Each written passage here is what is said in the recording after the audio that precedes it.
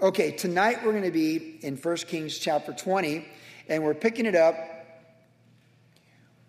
with really the focus tonight is King Ahab, the king in the north. Now remember, we went through these northern kings. After Solomon stepped into eternity, there are 6 kings in the north that get us to Ahab, and his dad Omri was the worst of all. He was very evil, and now we have the son Ahab, who married Jezebel, the Sidonian woman from modern Lebanon, and she's a princess, and she's evil, and she brought in the false worship of Baal. They made him lord over Israel, the people of covenant, God's people in the Old Testament. And then, so we have this clash of who's really lord in Israel over the 10 tribes of the north. Remember, there's the southern tribes. Judah kind of absorbed Benjamin, and they're down there in the south with some Levites, and Israel is divided in 2 halves for hundreds of years, and we're just flowing right through that. So the book of Kings focuses on the kings in the north, the kings of Israel, which makes Ahab our focus. He gets a lot of attention in the scriptures. He's got quite a few chapters where he's involved. And so tonight, he is front and center for all of us to learn from his life, the lessons of God's grace extended toward him, his own folly as a king and the consequences of that folly, but the faithfulness of God. And so we pick it up in chapter 20, verse 1, where the standoff has already happened with Ahab and Elijah, the fire from heaven against the prophets of Baal. All that's already happened. Jezebel wants to kill Elijah, and that's where we left off, and things are in motion, where Ahab's the king, Elijah is the prophet at large, the fugitive, if you will, and life goes on. Verse 1. Now, Ben-Hadad, the king of Syria, gathered all of his forces together. 32 kings were with him, with horses and chariots. And he went up and besieged Samaria and made war against it. So now Syria's coming from the north, and they're going to wage war against the northern kingdom, the 10 tribes of Israel in the north, against Ahab and Jezebel and the kingdom there. Then he sent messengers, verse 2, into the city to Ahab, the king of Israel. And he said to him, "Thus says Ben-Hadad, your silver and your gold are mine, your loveliest wives and children are mine." And the king of Israel answered and said, "My lord, O king, just as you say, I and all that I have are yours." Then the messengers came back and said, "Thus speaks Ben-Hadad, saying, Indeed, I've sent to you, saying, you shall deliver to me your silver, your gold, your wives, and your children. But I will send my servants to you tomorrow about this time, and they shall search your house and the houses of your servants, and it shall be that whatever is pleasant in your eyes, they will put it to their hands and take it." So the king of Israel called all the elders of the land and said, "Notice, please, and see how this man seeks trouble. For he sent to me for my wives, my children, my silver, my gold, and I did not deny him." And then all the elders of all the people said to him, "Now, do not listen or consent." In other words, they're like, "No, we're not going for that. We might be, the lesser of the 2 powers, but that's unacceptable." And it would be. Verse 9, "Therefore he said to the messenger of Ben-Hadad, Tell my lord the king, all that you sent for your servant the first time I will do, but this thing I cannot do." And the messengers departed and brought back word. Then Ben-Hadad sent him and said, "The gods do so to me and more also, if enough dust is left of Samaria for a handful for each of the people who follow me." So the king of Israel answered and said, "Tell him, let not the one who puts on his armor boast like one who takes it off. And it happened when Ben-Hadad heard this message that he and his kings were drinking at the command post, and he said to his servants, "Get ready," and they got ready to attack the city. And suddenly a prophet approached Ahab, king of Israel, saying, "Thus says the Lord, have you seen all this great multitude? Behold, I will deliver it into your hand today, and you shall know that I am the Lord." And Ahab said, "By whom?" And he said, "Thus says the Lord, by the young leaders of the provinces." Then he said, "And who will set the battle in order?" And he said, that is the prophet, "You will." Ahab will set it in order. Then he mustered the young leaders of the province, and there were 232. And after them he mustered all the people, children of Israel, 7,000. And so they went out at noon. Meanwhile, Ben-Hadad and the 32 kings helping him were getting drunk at the command post. And the young leaders of the province went out first. And Ben-Hadad sent out a patrol, and they told him, saying, "Men are coming out of Samaria." And so he said, "If they have come out for peace, take them alive. If they've come out for war, take them alive." Then these young leaders of the provinces went out of the city with the army which followed them, and each one killed his man. So the Syrians fled, and Israel pursued them. And Ben-Hadad, the king of Syria, escaped on horse with the cavalry. Then the king of Israel went out and attacked the horses and the chariots and killed the Syrians with a great slaughter. And the prophet came to the king of Israel and said, go strengthen yourself, take note, and see what you should do, for in the spring of the year the king of Assyria will come up against you.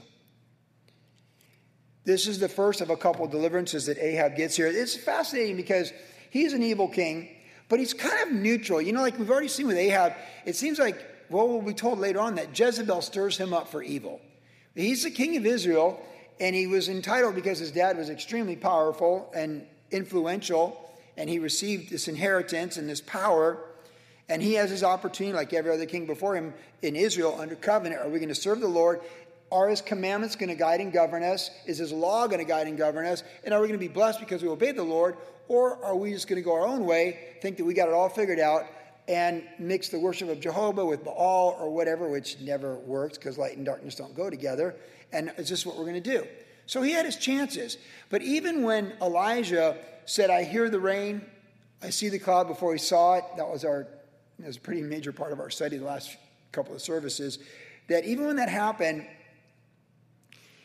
we see that Elijah told him, go down from Mount Carmel and go to Jezreel and get out of here before it rains. And so Ahab, he saw the hand of God. He saw the power of God. He saw the fire come down from heaven. He saw Elijah strike down the prophets of Baal. Then he'd go home and tell Jezebel what happened. And Jezebel's like, if I find him, he's going to be dead in a day. So the wrath of his wife was unveiled to him. But we don't really see Ahab say he's all for Jehovah or all for Ahab.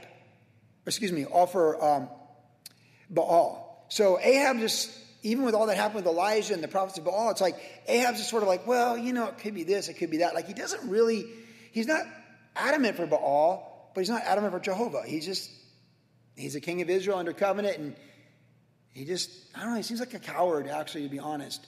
But God's trying to get his attention. So here we see the sovereignty of God and the faithfulness of God. In fact, being a king of Israel, not believing in God, is like being a liberal pastor. That's what it's like. Who wants to get in the pulpit and not believe the Bible? Do you know how much confidence I have when I get up here every service to teach the Bible from Genesis to Revelation?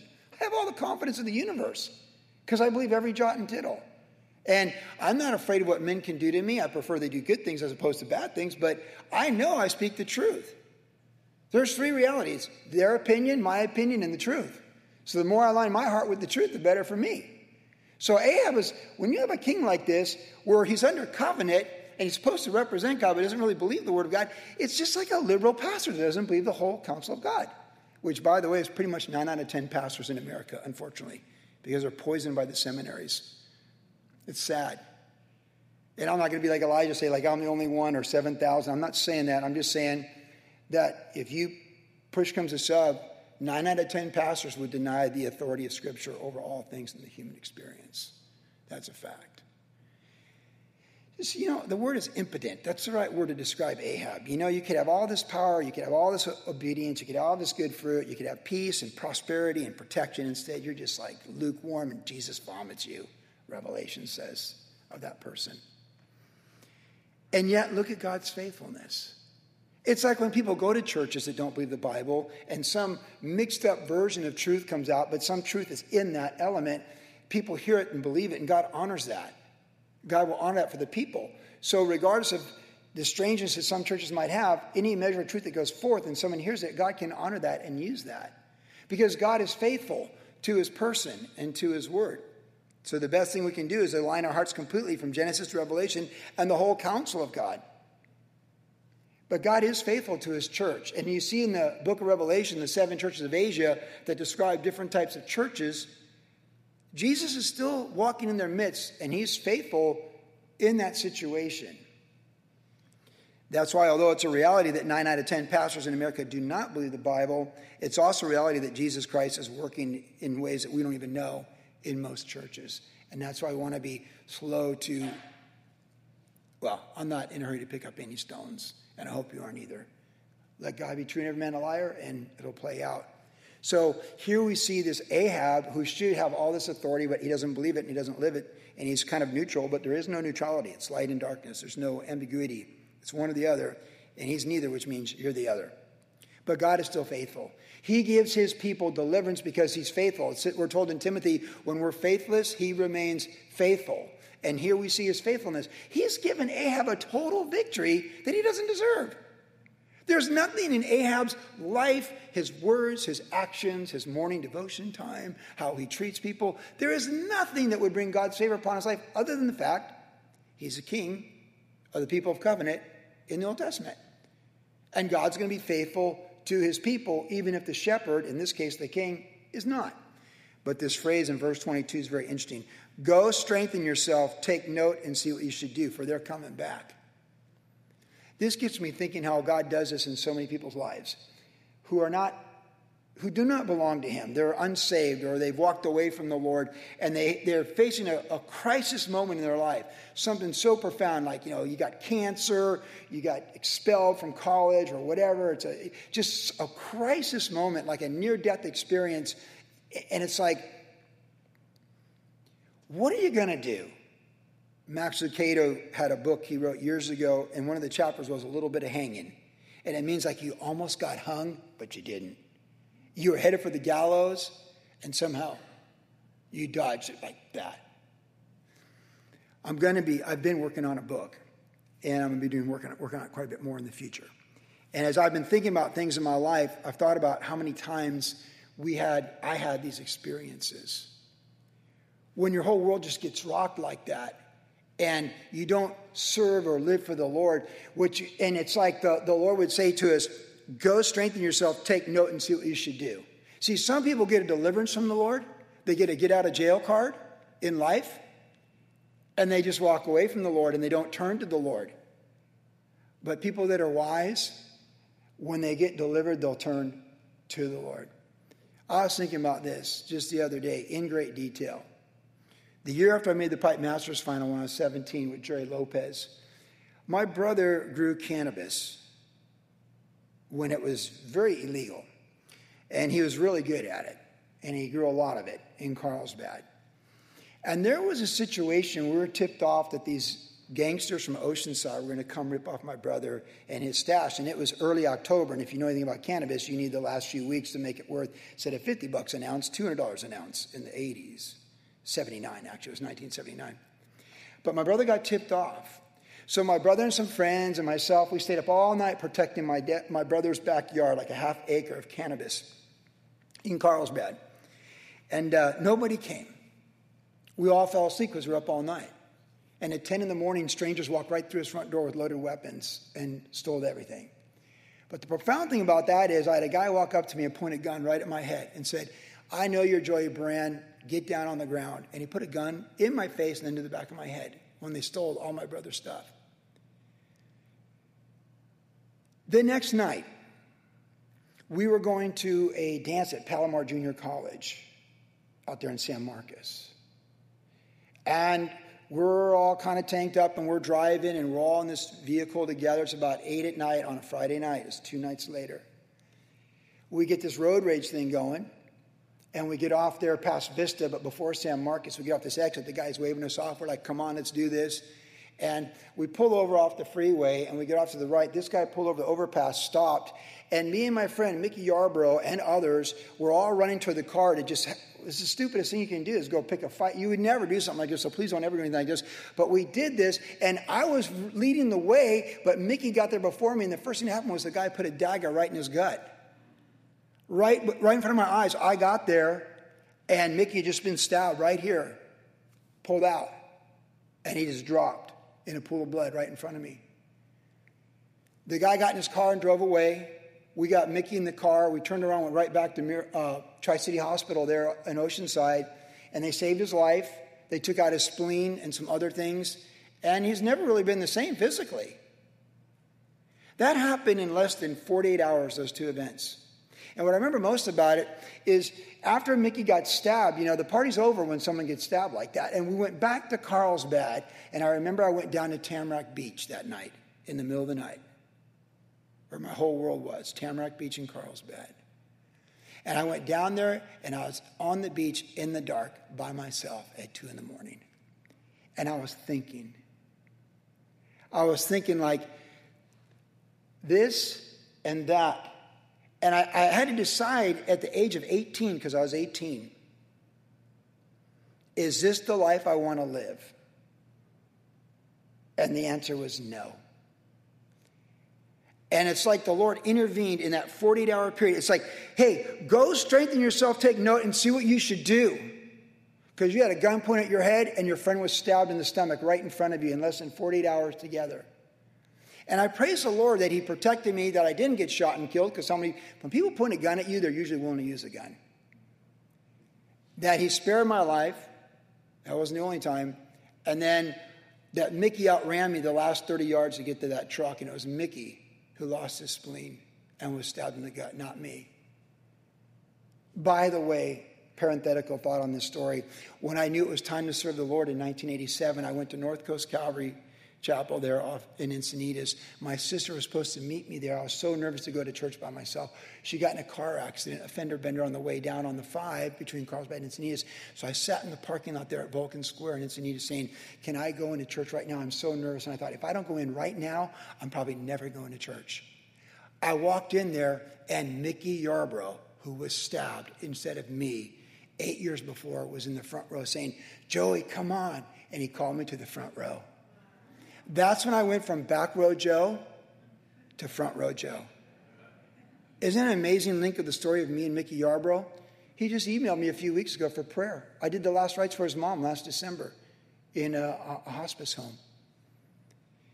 But those 2 days, those 48 hours. This is a reminder to us when profound things happen in our life and you hear the swoosh of eternity. And the Lord says to you and I, whether we get let go from a job or we're all in with something, I mean, just you know that defining moment when God's grace and mercy protected you from a great evil.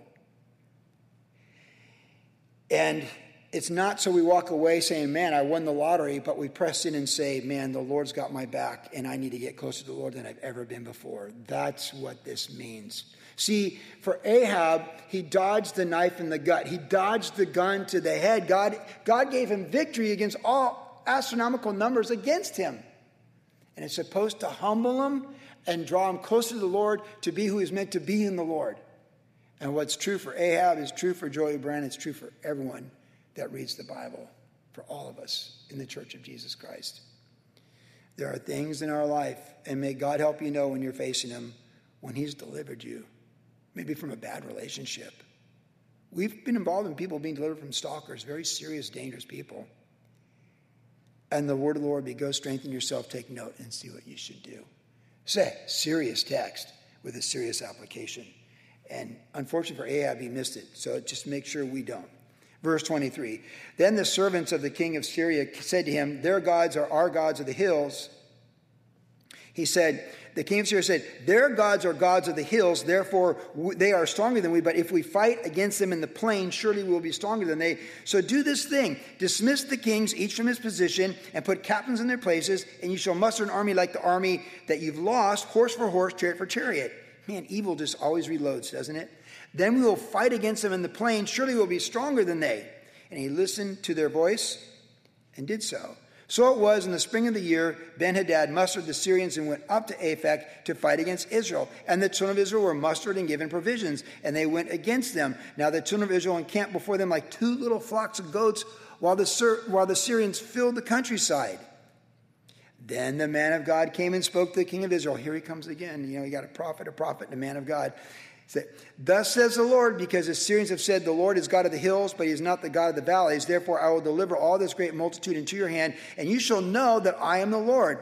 And they encamped opposite each other for 7 days. So it was on the seventh day that the battle was joined. The children of Israel killed 100,000 foot soldiers of the Syrians in 1 day, but the rest fled to Aphek into the city. Then a wall fell on the 27,000 of the men who were there, and probably an earthquake or something. Then Ben-Hadad fled and went into the city into an inner chamber. Then his servants said to him, look now, we've heard the kings of the house of Israel, merciful kings. Please let us put on sackcloth around our waists, ropes around our heads, and go up to the king of Israel. Perhaps he will spare your life. So they were surrounded. They had no chance. They're surrendering. So they wore sackcloth around their waists, put the ropes around their heads, and came to the king of Israel and said, your servant Ben-Hadad says, please let me live. And he, that is Ahab, said, is he still alive? He is my brother. Now the men were watching closely to see whether any sign of mercy would come from him, and they quickly grasped at this word and said, "Your brother Ben-Hadad."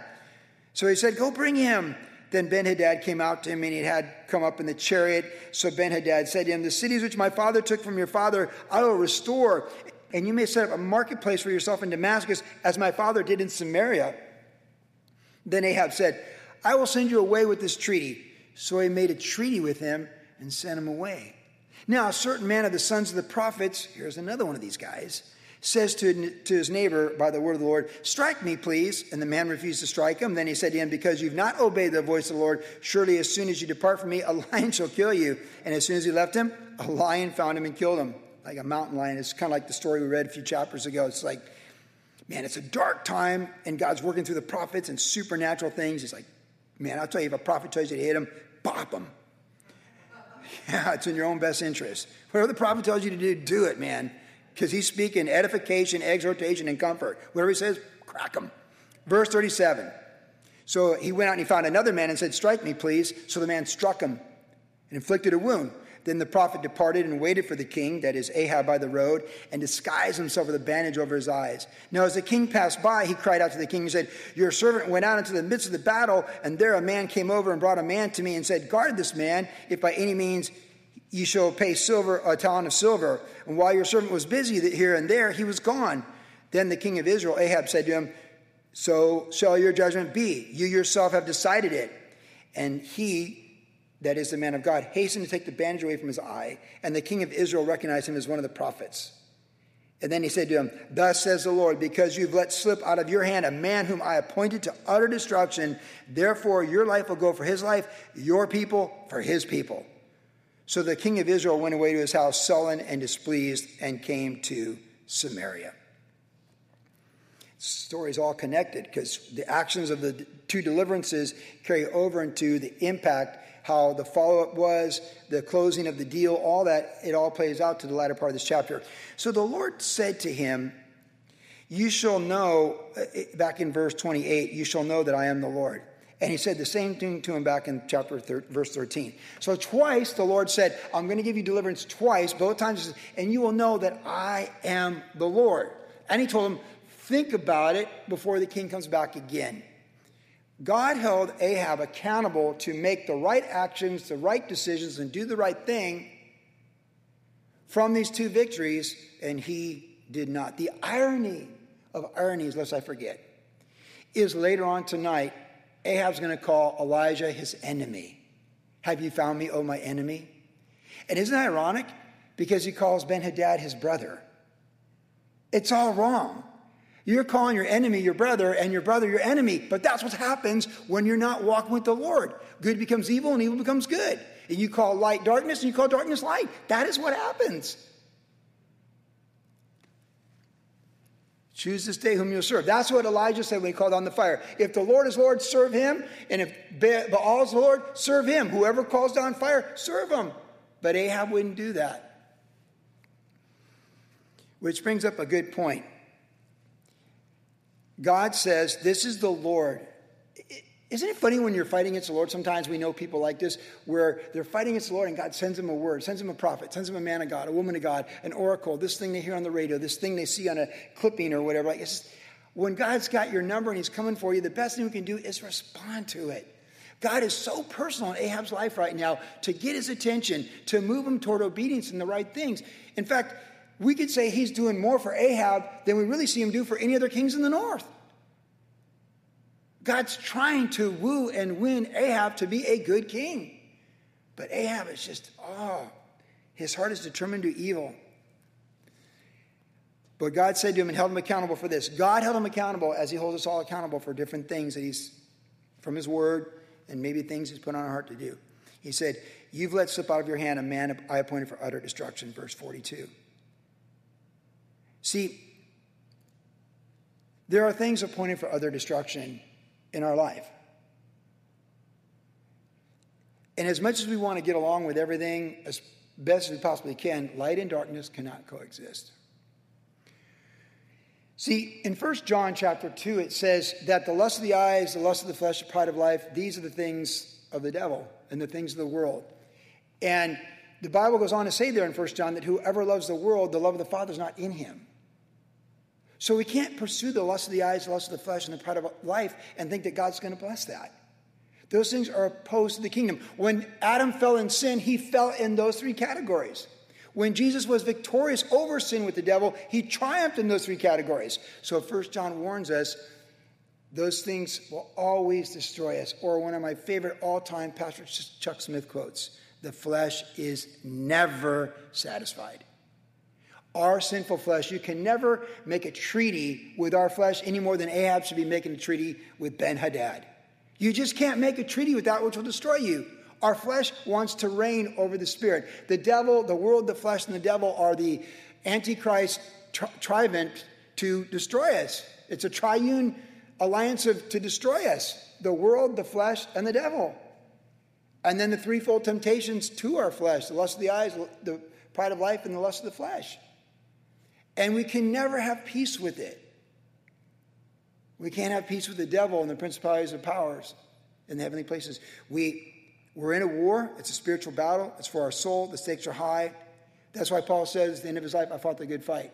Our walk with the Lord is a good fight. Our purity is a good fight. Our marriage is a good fight. Our children, our children's children, the influence of salt and light wherever we go, how we live in our neighborhood, how we live in our state, our community, our country, how we carry ourselves for the kingdom.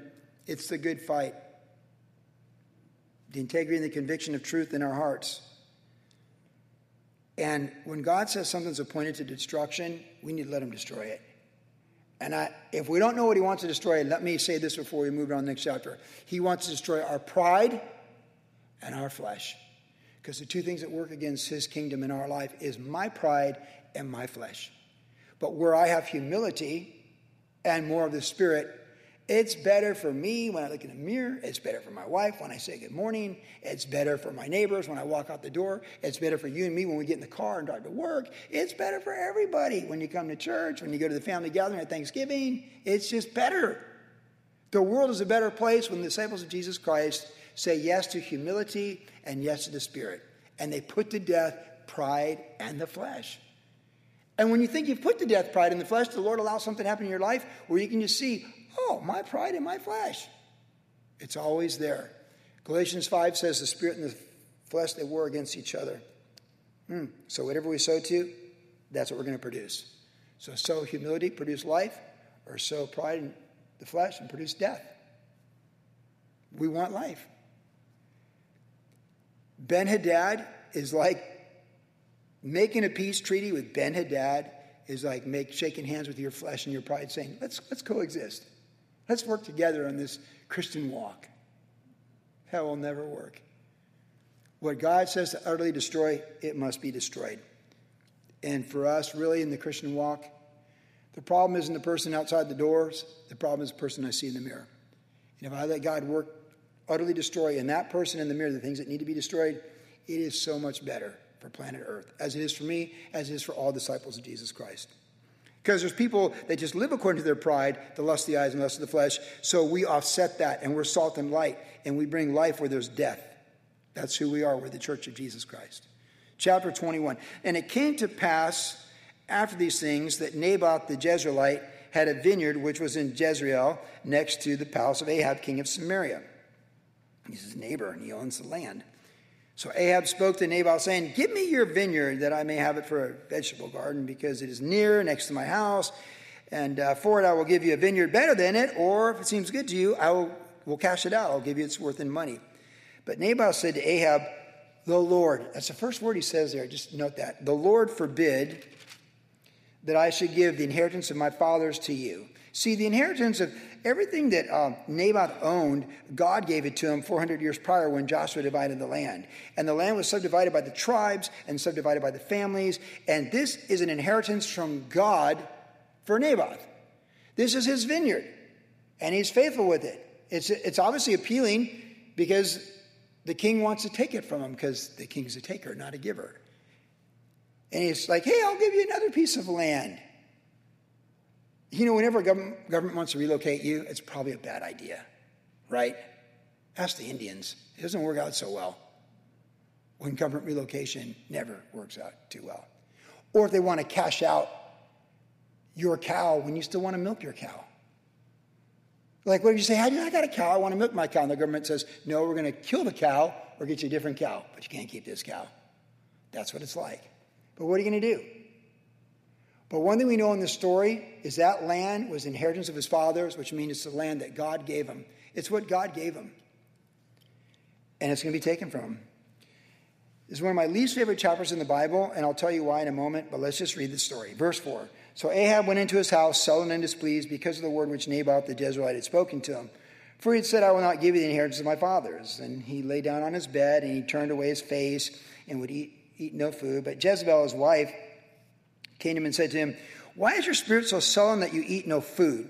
And he said to her, because I've spoken to Naboth the Jezreelite, and said to him, give me your vineyard for money, or else if it pleases you, I will give you another vineyard for it. And he answered, I will not give you my vineyard. Then Jezebel, his wife, said to him, you now exercise authority over Israel. Arise, eat food, let your heart be cheerful. I will give you the vineyard of Naboth the Jezreelite. And she wrote letters to Ahab in Ahab's name, sealed them with a seal, sent the letters to the elders and the nobles who were dwelling in the city with Naboth. She wrote in the letter saying, proclaim a fast and seat Naboth with high honor among the people. And seat 2 men, scoundrels, so make sure they're low-life liars, basically, before him to bear witness against him, saying, you have blasphemed God and the king. Then take him out and stone him that he may die. So the men of the city, the elders and the nobles, just corrupt politicians, that's what they are, who were inhabitants of the city, did as Jezebel had sent to them, as was written in the letters which she had sent to them. They proclaimed a fast, seated Naboth with high honor among the people, and 2 men, scoundrels, came in, sat before him, and the scoundrels witnessed against him, against Naboth in the presence of the people, saying, Naboth has blasphemed God and the king. Then they took him outside the city, stoned him with stones, so that he died. Then they sent to Jezebel, saying, Naboth has been stoned and is dead.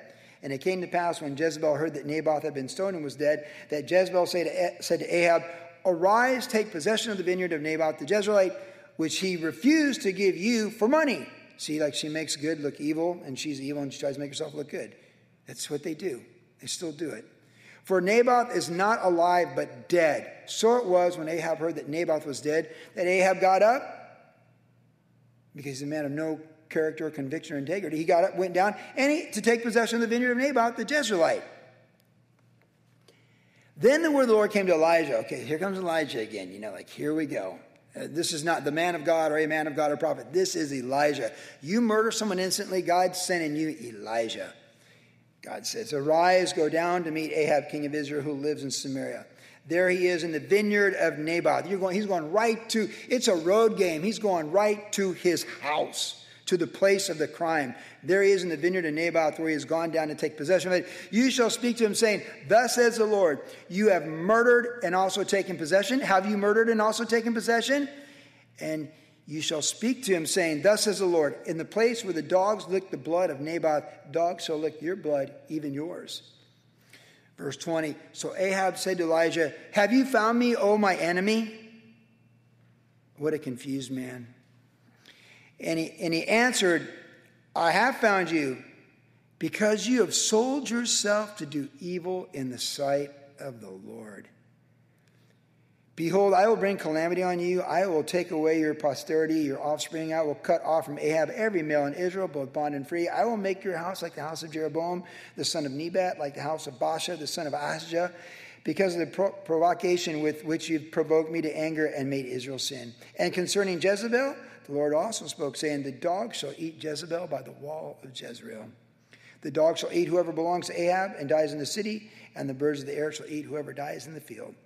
But there was no one like Ahab who sold himself to do wickedness in the sight of the Lord, because Jezebel, his wife, stirred him up, and he behaved very abominably in following idols, according to all that the Amorites had done, whom the Lord had cast out before the children of Israel. So it was when Ahab heard these words that he tore his clothes, put on sackcloth on his body, fasted and laid in sackcloth, and went about mourning. And the word of the Lord came to Elijah the Tishbite, saying, see how Ahab has humbled himself before me? Because he's humbled himself before me, I will not bring the calamity in his days. In the days of his sons, I will bring the calamity on his house. So, of course, I don't like this story at all because it's injustice. I don't like death under any circumstance. And I don't like injustice under any circumstance. And we say it all the time, in eternity there'll be perfect justice. Just know that for sure. There's always perfect justice in eternity. But there's so much injustice on planet Earth in every generation. And it's really the place of political leaders, if they're godly, they're leaders and they seek the Lord, is to try and bring justice to injustice. That's what a good politician leader should do, male or female. It's a good reign. There's justice. When the righteous reign, it's good for the city, but when the evil in power, it's bad for everybody. But rare are the kings and queens who bring good justice. But it's a beautiful thing to stand for justice, to stick up for justice, and to represent justice, because this is such an injustice. Jezebel is so crafty. Because in the Bible it's 2 or more witnesses, so all you need is 2 liars. So she just gets 2 liars. Name your price. How much you need to pay the scoundrels to lie. They don't care. They're going to do whatever they're going to do to keep their lives or to make money. And it's just, you'd like to think humanity is not like this, but we do know, alas, it is very much like this. And that's the sadness of it. And even though there's perfect justice, so Naboth steps into eternity, he dies his death with people accusing him falsely, and he gives up his life. Just that scene in a movie is a sad scene. It's a difficult scene to even picture in my mind. God's his avenger in eternity. The justice for what was done to him takes place after he's left this dimension. Like, he's gone. All of his family and relatives, they might still be, he's gone. He doesn't get to see the justice. He doesn't get to see it. But even that justice of the death of Ahab and the death of Jezebel, it doesn't restore the vineyard. It doesn't restore his life. Just to sit under, the Bible and the prophets talk about a good time with the Lord. You know what it says? Every man eating under his vineyard with peaceably and a good life. Children playing in the streets, old men happy in the streets. The Bible says that in the prophets.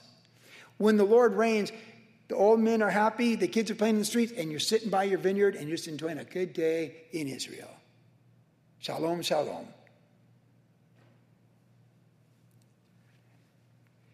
It's injustice. And the thing about it is what it is. God will straighten out in eternity. You may never see justice for injustice in time, but absolutely in eternity we'll see it. We also note that in this text, he's called a murderer, so God brings about his crime and calls him for it, and the consequence. The crime, capital punishment. Is first-degree murder, capital punishment. But he says, you've sold yourself to do evil. I found you because you've sold yourself to evil. And you think, how many people sell themselves to do evil? The price tag for evil. The lying scoundrels, the corrupted king, Jezebel. We need to sell ourselves for righteousness. We need to people will sell out for something. We want to know when we're on our last day and we're facing the king that we have sold ourselves out completely for righteousness and what's true, just, noble, praiseworthy, and honorable with the Lord. Amen? Be sold out for righteousness, what's right. Stand for what's right. And if they're pelting you with stones and taking your vineyard, do so with forgiveness in your heart, with malice toward none, and know the king's coming for you, and there's a glory. And I do suppose if you lose a vineyard because government takes it from you, falsely accuses you, and kills you, there's God's obviously a reward on the other side that supersedes that's eternal, and that's temporal anyways. Because the vineyard always gets left behind either way. Remember, he says, my inheritance from who? My fathers. Where are the fathers? They're gone. Who's going to get it? The kids. It's temporal. Righteous judgment's eternal. But he sold himself to do evil. We want to sold ourselves for righteousness. And verse 25, it says that he sold himself to do wickedness because his wife stirred him up. We have to be really careful that we don't let wicked people stir us up. We cannot let wicked people stir us up. There's people that stir us up. There's people pushing our buttons. There's good people that will try and stir us up. There's so many hot buttons out there where people are just trying to push our buttons, your buttons on planet Earth. And you just have to know, like when you wake up, that you've been with the Lord, you spent time with the Lord, you're right with the Lord, and nobody's pushing your buttons. They're not pushing your buttons to put you in the flesh. They're not pushing your buttons to get you reactive to things that you have no control over, or the wrong reaction for some things you do have control over. Like, we seek the Lord, we set our hearts for the Lord, and we sell ourselves for righteousness and to obey the Lord. We know that this is the day the Lord has made. We know that we're giving up the day in our life of equity So we want to make sure we're investing the day for eternity with future equity by choosing Christ, choosing his word, choosing obedience, choosing forgiveness, all the right things with the Lord.